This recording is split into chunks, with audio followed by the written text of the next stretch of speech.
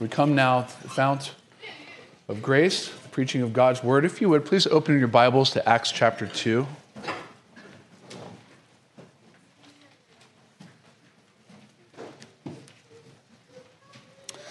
And if you would, please stand with me. We do that together invisibly to express our reverence for God's written word. For the grass will wither, flowers will fade away, but the word of the living God endures forever. His people, therefore, in the light of these things, strive to hear and to heed God's word faithfully together. And this morning we hear God's word from Acts chapter 2, verses 14 through 41. This is God's word. But Peter, standing with the 11, lifted up his voice and addressed them, "Men of Judea and all who dwell in Jerusalem, let this be known to you and give ear to my words. For these people are not drunk, as you suppose, since it is only the third hour of the day. But this is what this is what was uttered through the prophet Joel.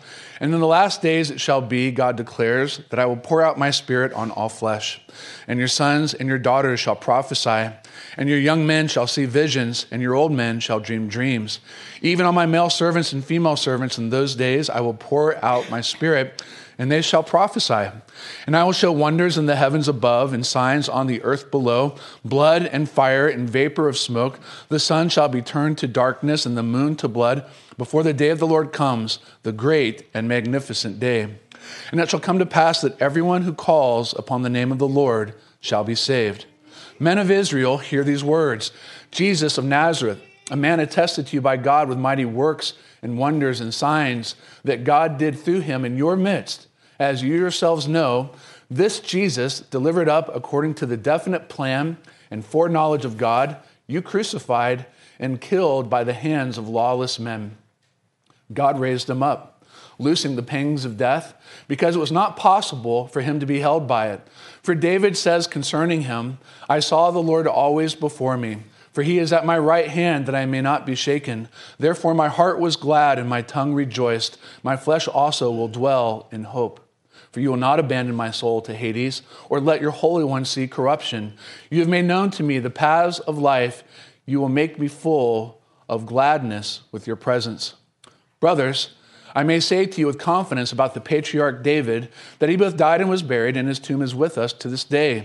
Being therefore a prophet, and knowing that God had sworn with an oath to him that he would set one of his descendants on his throne, he foresaw and spoke about the resurrection of the Christ, that he was not abandoned to Hades, nor did his flesh see corruption. This Jesus God raised up, and of that we are all witnesses. Being therefore exalted at the right hand of God, and having received from the Father the promise of the Holy Spirit, he has poured out this that you yourselves are seeing and hearing. For David did not ascend into the heavens, but he himself says, the Lord said to my Lord, sit at my right hand until I make your enemies your footstool. Let all the house of Israel therefore know for certain that God has made him both Lord and Christ, this Jesus whom you crucified. Now when they heard this, they were cut to the heart, and said to Peter and the rest of the apostles, brothers, what shall we do? And Peter said to them, repent and be baptized, every one of you, in the name of Jesus Christ for the forgiveness of your sins, and you will receive the gift of the Holy Spirit. For the promise is for you and for your children, and for all who are far off, everyone whom the Lord our God calls to himself.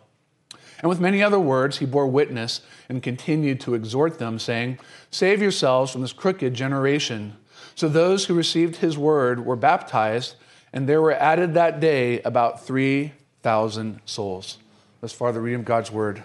Let us pray.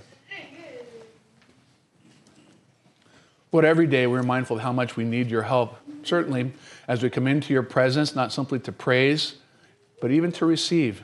And we ask now that the same Spirit that inspired this word and preserved this word would bless the reading and especially the preaching of the word of God, that the people of God would be built up, that sinners would be converted to saints. All this for your glory we pray in Christ's name. Amen.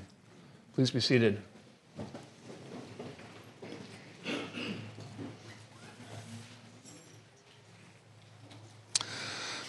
I know that there are at least a handful of R.C. Sproul fans around the room this morning. And if you are one of those, you are in good company.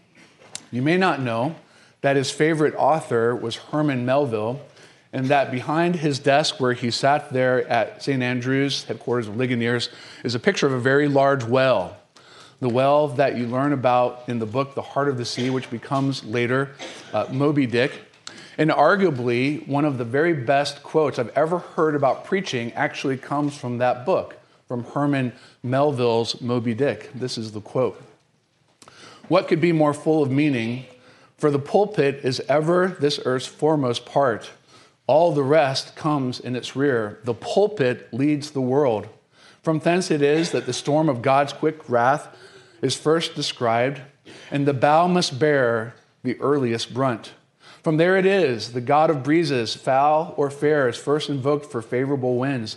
Yes, the world's a ship on its passage out, and not a voyage complete, and the pulpit is its prow.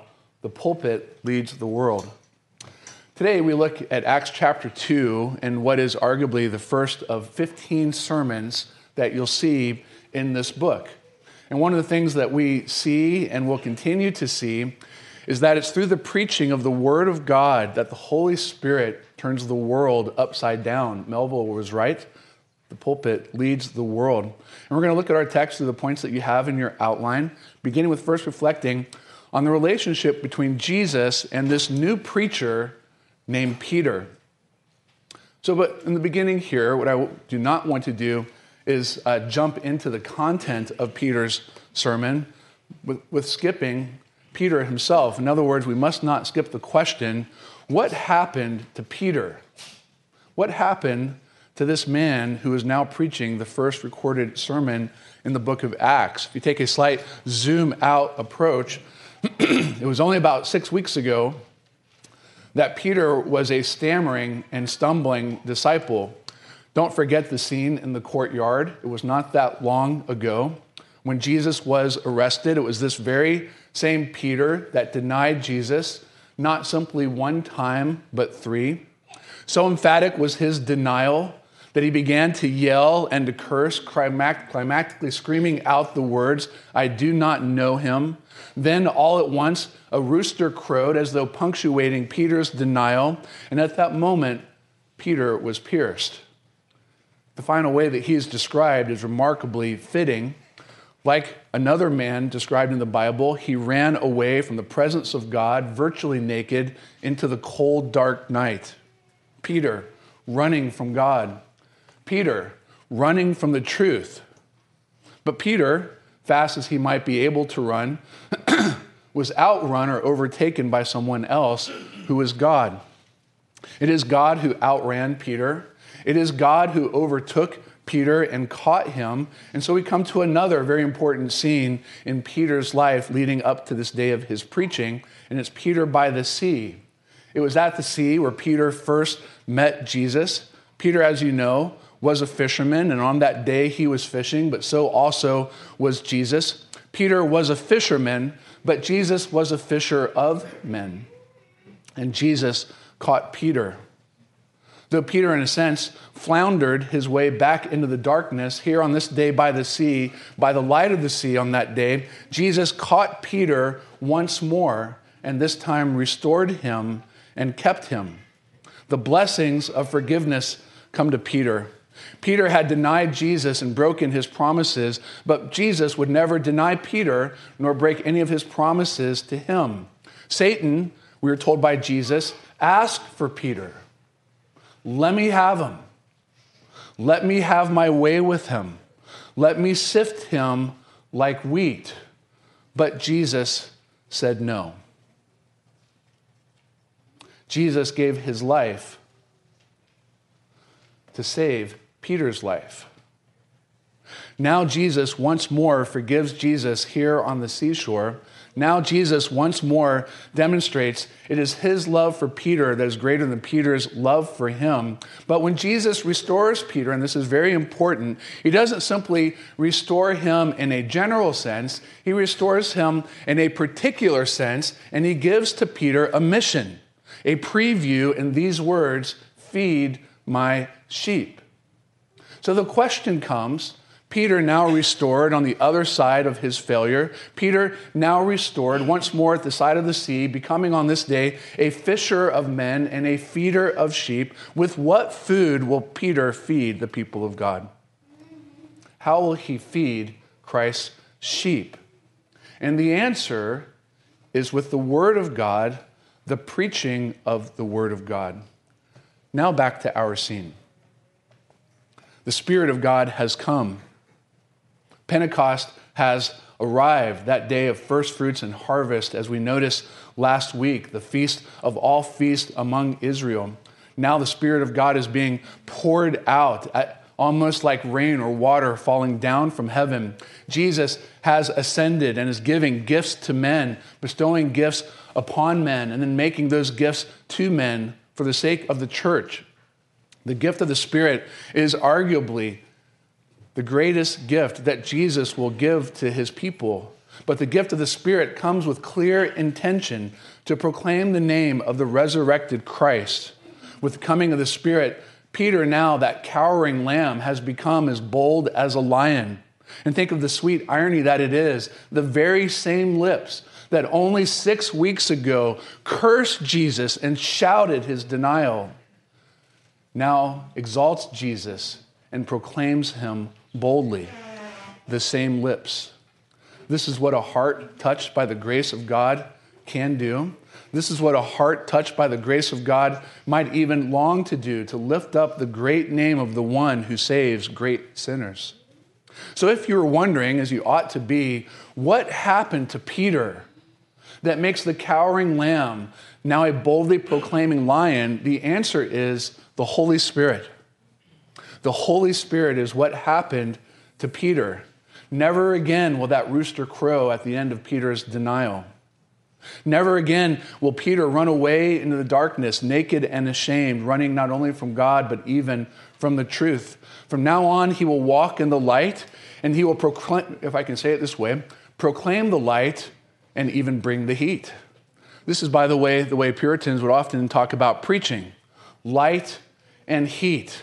Light on the text and heat on the heart. Peter's sermon today is full of both. So what does he have to say? That'll take us to our second point. Jesus and the prophets, particularly Joel and David. Well, the first thing that Peter does is to set the record straight. You're allowed to kind of laugh or lighten up just a little bit here because the preceding verse in the preceding section makes a kind of comical accusation against the apostles and the disciples where it says, these men are all drunk. And the first thing that Peter does is set the record straight. No, we're not drunk. The accusation is made of about 120 people, men and women, the disciples that were all gathered together, now coming down and proclaiming in these known tongues to all the people from different nations. It's not only 120 people, but it's 9 o'clock in the morning, Peter says. It's also a holy feast day in Israel, which people would be obligated to a manner of holiness that would preclude drinking. So Peter's point is, the accusation is a bit ridiculous. They are not drunk at 9 a.m. on the morning of Pentecost, but they are full of the Holy Spirit rather than new wine. What Peter does next is remarkable. The connection made between Joel 2 and Acts 2 is just fantastic. He makes clear that what Joel prophesied and talked about in Joel chapter 2 regarding the last days and the pouring out of the Holy Spirit, that is happening now, right now on this day of Pentecost. Derek Thomas puts it this way, what you are seeing now, this is that. This that you're witnessing on the day of Pentecost is that which Joel had spoken about. But what Joel speaks about is not only the coming of the Spirit, but what looks like the end of the world, the last day. Joel promised an outpouring of the Spirit. Jesus promised that not long from now you'll be baptized with the Holy Spirit. As a very brief aside here, not a major point, but one that's at least curious and worth observing. This is one of many texts, the connection between Joel 2 and Acts 2, that helps us understand why when we perform baptisms, we pour rather than dunk. Because Joel promised a pouring out of the Spirit. In Acts chapter 2, the Spirit comes, as Jesus said. And what did Jesus say? Not long from now, you will be baptized with the Spirit. And when the Spirit comes, they are not immersed, but when the Spirit comes, it is poured out. They are baptized in the Spirit. And what is the effect of this when the Spirit comes? But all flesh shall become recipients, not just the Jews. All flesh shall become recipients of the Holy Spirit. And so here you see exactly what Joel promised. Jews and Gentiles being ministered to by the Holy Spirit. Jews and Gentiles at the same time hearing the word of God together as the Spirit comes upon them. And the rest of Joel 2 is fulfilled. Sons and daughters, young men and old, male and female servants are all affected by the ministry of the Holy Spirit. That's a description of the 120 people that were gathered together, of varying ethnic and economic diversity, wonders in heaven and signs on earth. That's exactly what they see on the day of Pentecost. And again, very importantly, this is a preview of the end of all things, but is also the beginning of the end. From this point forward, capture this, from this point forward, we are in what Scripture calls the last days, the beginning of the end. With the ascension of Jesus up into heaven and the sending now of the Holy Spirit, we are in the last days. What happens next? Very important question. Way too much time and ink have been wasted speculating on this subject. But what happens next is the coming of the consummate kingdom. And if you're wondering how long these last days are going to last, I'm going to give you a very precise answer. I have no idea, and neither do you. And anyone who tells you that they know exactly when Jesus is coming back to give you good pastoral advice, run away screaming. Jesus didn't come back in 1994, as one author argued, and many people believed and actually got shipwrecked in their faith. It was a horrible thing. Any attempt at date setting is virtually forbidden by the Bible. You won't figure it out by reading the newspaper or watching foreign events. But there's one thing that you do need to know for certain, and that is this. Jesus is coming, and he's coming soon. Peter's sermon takes a little bit of a turn in verse 22. The men to whom he is speaking, he now begins walking them to the cross. This is where every sermon should go. This is where Peter's first sermon does go. He begins walking them to the cross. And he does so by describing Jesus with what would be a less than affectionate term. Men of Israel hear these words, and then he calls Jesus, Jesus of Nazareth. Why is that a less than affectionate term? Because Nazareth was no great place. Could anything good come out of Nazareth? It was once said regarding Jesus. The very name Nazareth was an offense to many of the Jews. But Peter's point is that Jesus is not only the one who came, he came in a posture of humility. He was not what they were expecting in their Messiah and their King. And nonetheless, God attested to him by signs and wonders. And notice how Peter points out, as you know, a very bold statement. There was no denial that signs and wonders had been accomplished by Jesus. Many, even unbelieving Jews, would attest to the signs and wonders that were accomplished by Jesus. But this Jesus of Nazareth, who accomplished all these signs and wonders, was predestined by the foreknowledge and certain plan of God to go to the cross. This is one of those places that can make your head spin. You could take a week-long trip and come back without having this fully and utterly resolved. It's easy to say that Jesus was crucified by wicked men, but when we say God predestined this as a part of his sovereign plan, it's over my head, a remarkable statement. God had predestined that Jesus should go to the cross. This was not a plan B, as some very poor theologians have suggested. Jesus came into the world and offered the kingdom, and when they didn't want it, he decided he'd go to the cross instead. That's absolutely ridiculous. This is the plan of God. This is God's intention, all the way from the beginning and even before the beginning of time itself. And even though it was the plan of God, Peter says, it is you who have crucified him. It is you who are guilty. Notice here, and very importantly, the sovereignty of God does not excuse the sin of man. God may be sovereign, but man is responsible for what man does. To say it differently, God's sovereignty does not negate man's responsibility. In fact, it establishes it. It establishes man's responsibility. Notice even the role that the Roman soldiers played does not excuse the Jews who shouted out over and over, "Crucify him." Peter's point is, you are red-handed and guilty. But God had more to the plan than simply that Jesus should go to the cross and die. And so Peter gets to the point that he really, I believe, is aiming at in verse 24. God raised him up, loosing the pangs of death, because it was not possible for him to be held by it. This is the point. The resurrection is the apex of the sermon. Peter leans on Psalm 16 in order to make this point, and one of our sort of interns did a fantastic job with the text Sunday evening, so much so I don't have very many things to say, except for a few. One thing that must be underscored from Psalm 16 is that David speaks of the psalm, in the psalm, of one who would not rest in the grave. But Peter capitalizes on this in a remarkable way. David speaks of a righteous man, a blessed man, whom God would rescue from the pit. But David refers to this man as his own Lord.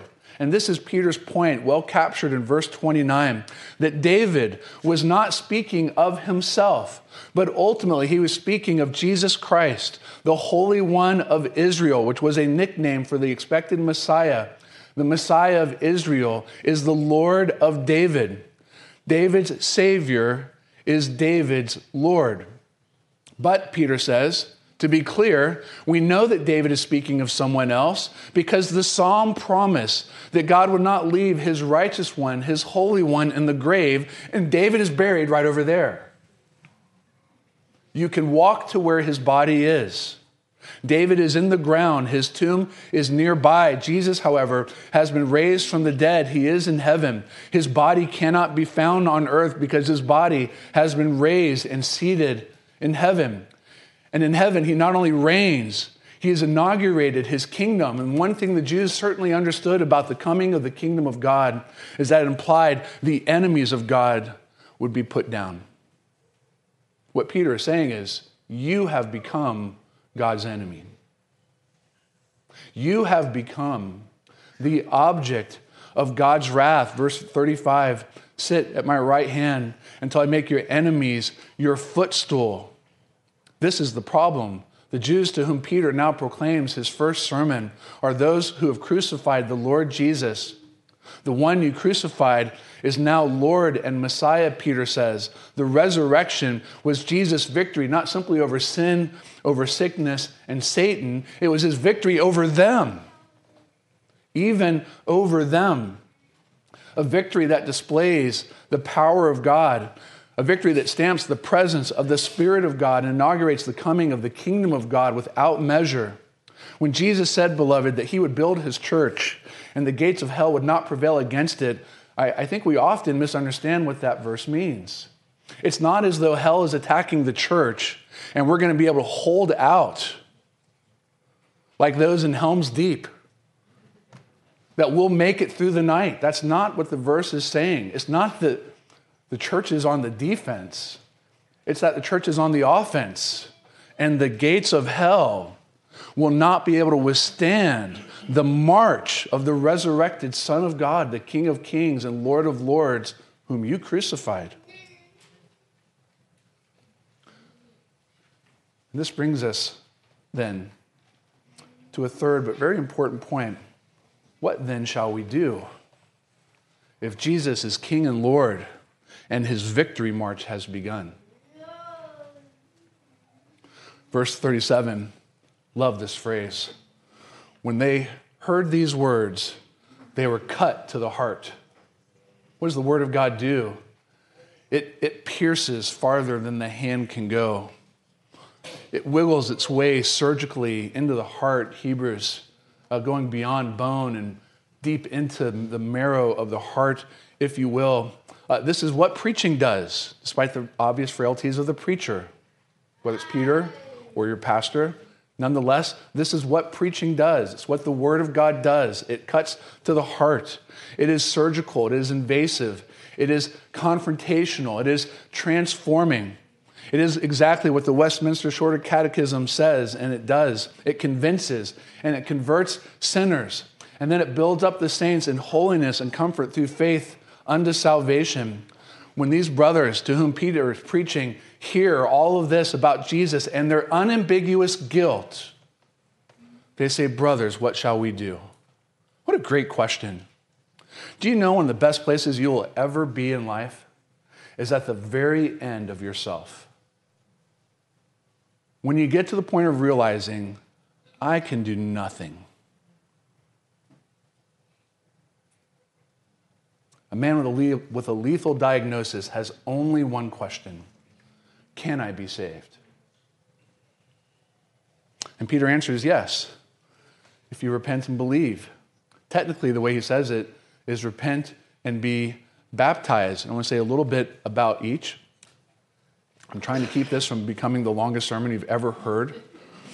Please note that though this is Peter's first sermon, at the end he makes clear that there are many other words that he continued to say after it. This does not record here in Acts 2 all of Peter's first sermon, only a portion of it. Even the text tells us that. But Peter leads with repentance. And this is a great word. This is an unused word. In fact, I would even argue a slightly retreating word in the vocabulary of many preachers and pulpits. Repentance is the first work of the Spirit in our hearts. It's interesting that in Mark chapter 1, the first command regarding the kingdom is repent, for the kingdom of heaven has come. It is all over the book of Acts. It is all over the New Testament. It's all over the Gospels. And it's because, again, repentance is the first work of the Spirit in our hearts. It is, if you will, the beginning of conversion in many ways. It is the twin sister of faith. Like two sides of a coin, the two are distinct but inseparable. Where you have genuine faith, you have genuine repentance. And where you have genuine repentance, you have genuine faith. It is so important that our own confession, chapter 15 says, repentance unto life is an evangelical grace, the doctrine whereof is to be preached by every minister of the gospel, as well as that of faith in Christ. We should hear the word more. I should say the word more. Second paragraph, by it a sinner out of the sight and sense not only the danger, but also the filthiness and odiousness of his sins, as contrary to the holy nature and righteous law of God, and upon the apprehension of his mercy in Christ, to such as are penitent, so grieves for and hates his sins, as to turn from them all unto God, purposing and endeavoring to walk with him in all the ways of his commandments. Repentance is a beautiful thing. And when these men are cut to the heart and say, what can we do now? Peter says, repent. It's knocking at the door of the kingdom. They must repent, and their repentance is to be accompanied by baptism. So a few words here. Baptism, be very careful here, is not a sign of their faith. In fact, Scripture never calls baptism that. It is not a sign of their faith, but a sign and seal of what God has done. Baptism is not about our promise to God. Baptism is about God's promise to us. And this is why, beloved, Jesus was baptized how many times? Twice. I tricked you. He was baptized once in Matthew 3. And then he says again at the end of his ministry that I have another baptism to undergo, and how distressed I am until it is fulfilled. And to what does he refer but to his death and being buried? There, the reality comes to fruition. The sign was in Matthew 3. The reality comes at the cross. Those who repented and believed that day were baptized, verse 41 tells us, and received the promise. What promise? And because I know you're wondering, I'm going to speak at least briefly. What about their children? Because I know you're wondering about that, perhaps, and the language is in the text. But let's say just a little bit more here about the promise. The promise in view is that of the Holy Spirit. This is what was promised in Acts chapter 1 by Jesus, the gift of the Spirit. It was the promise that Joel prophesied about in Joel chapter 2. In verse 38 here in our chapter, it is the gift. In verse 39, it is the promise. The promise that is in reference is the Holy Spirit. And the language of promise draws from the soil of the Old Testament. For here Peter quotes one more text that is rarely given the credit it deserves.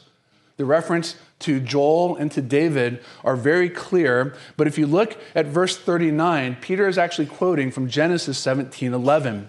For the promise is for you and for your children and for all who are far off, everyone whom the Lord our God calls to himself. It is important to note who all Peter has in view here as he's preaching his first sermon in Acts 2, and he draws from the soil of Genesis 17. The promise of the Spirit is to the Jew and the Gentile. The promise of the Spirit is for men and for women. But it is a promise that does not, be with me here, exclude our children, but rather includes them. This is the point of Genesis 17:11. When God said to Abraham, I will make you a father of many nations, he became a God to Abraham and to Abraham's children as well. This was the very epicenter of the covenant of grace. And in the New Testament, in the New Covenant, this circle of God's grace does not shrink and kick children out. It expands and it draws Gentiles in. So let me make a very quick and perhaps unconvincing argument from silence. An argument from silence that should be noted here on Acts 2:39. Who is Peter speaking to? Jewish men who have come to Peter accusing them of being drunk, who have now come to the point after Peter's sermon of being brought to a place of repentance. And these are Jewish men quite familiar with the ways of the covenant and the Old Testament. And I want to make a simple point, but it's an important one. If covenant children are no longer included from this point forward in the covenant of grace, when parents repent and believe and are baptized, and their children are now no longer to be included, which is entirely possible if it's the plan of God, it would be the biggest splash in the book of Acts. That was a pun. It was a water thing. If you didn't get it, don't be too distracted by it. But it would be the biggest splash in the New Testament. What do we mean by that? It would be a huge issue to the Jews. Which do you think they would care more about? Does God want us to circumcise the Gentiles? Or does God now, for the first time in history, no longer regard our children as in the covenant?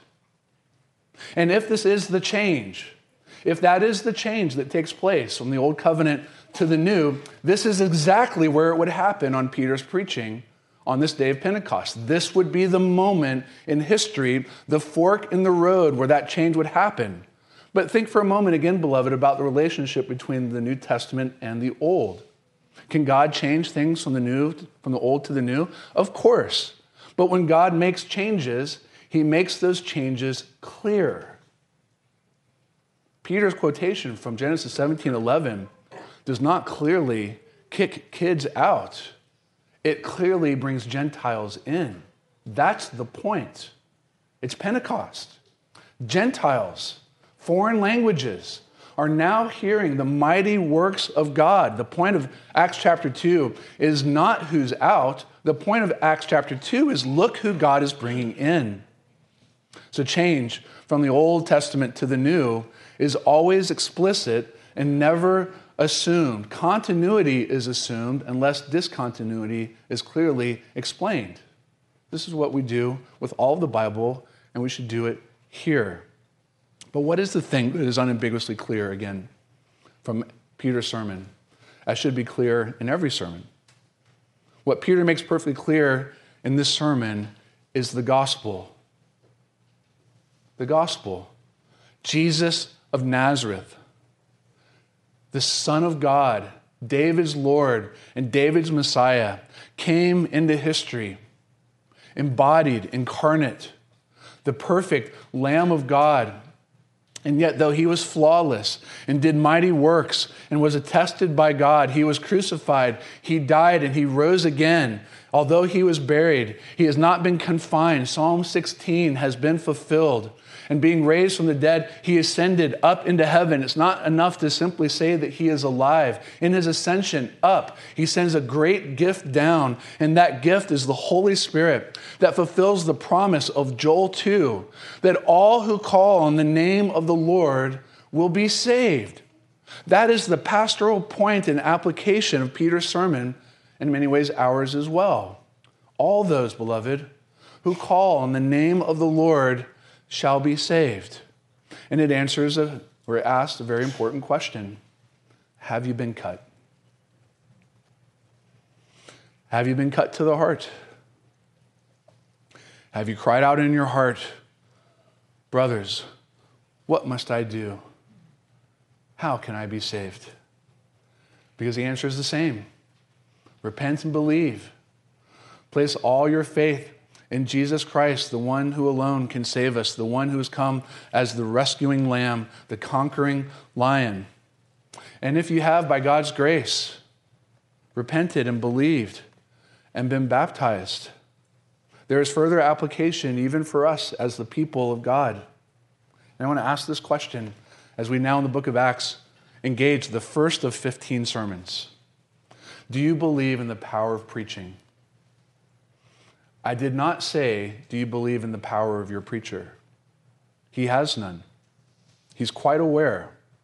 But do you believe in the power of preaching, in the power of the Word of God, power to cut hearts, power to change lives, power to heal that which is broken, power to save?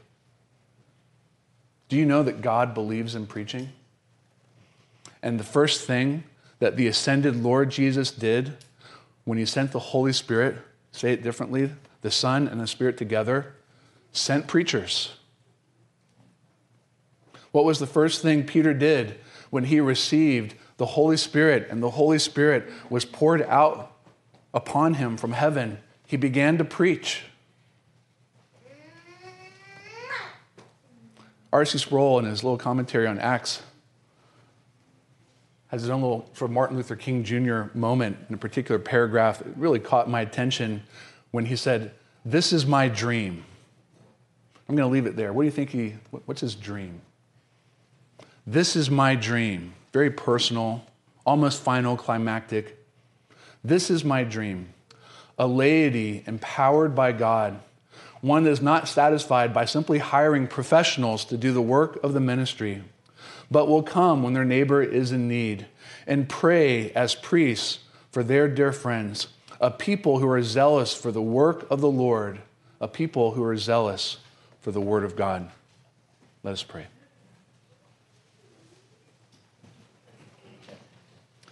Our Lord and our God, we thank you for the gift of the Holy Spirit. Not simply that gift was given on the day of Pentecost, but that you continue to give your Spirit to your church. That the Spirit continues to work through obviously frail and weak men who nonetheless proclaim a bold and powerful gospel. Peter went from a cowering lamb to a proclaiming lion, and it was the work of the Spirit within his hearts that effected this change. We ask, O Lord, that the Spirit would work in our hearts. Some in this room are called to preach, and they will. And might they preach with the boldness of Peter, bringing light and heat to the people of God. And others, O Lord, are not called to preach, and nonetheless the Spirit of God is in them. And it was a beautiful dream to imagine the people of God so invigorated by the ministry of the Holy Spirit that we would have regard for our neighbors around us, that we would be a praying people that even have a desire to see the name of Jesus and his gospel widely proclaimed, and that we would have a great zeal, not simply for the work of the Lord as we are called to it, wherever that may be, but for the word of the Lord as well. And so we ask, O Lord, that you would give us a great confidence and a high regard for preaching. And as Herman Melville said, help us to recognize the pulpit really does lead and transform the world, not by the power of men, but by the power of the resurrected Son of God who sent the Spirit of God. And so we thank you, Lord, again, for the gift of the Holy Spirit. In Jesus' name we pray, amen.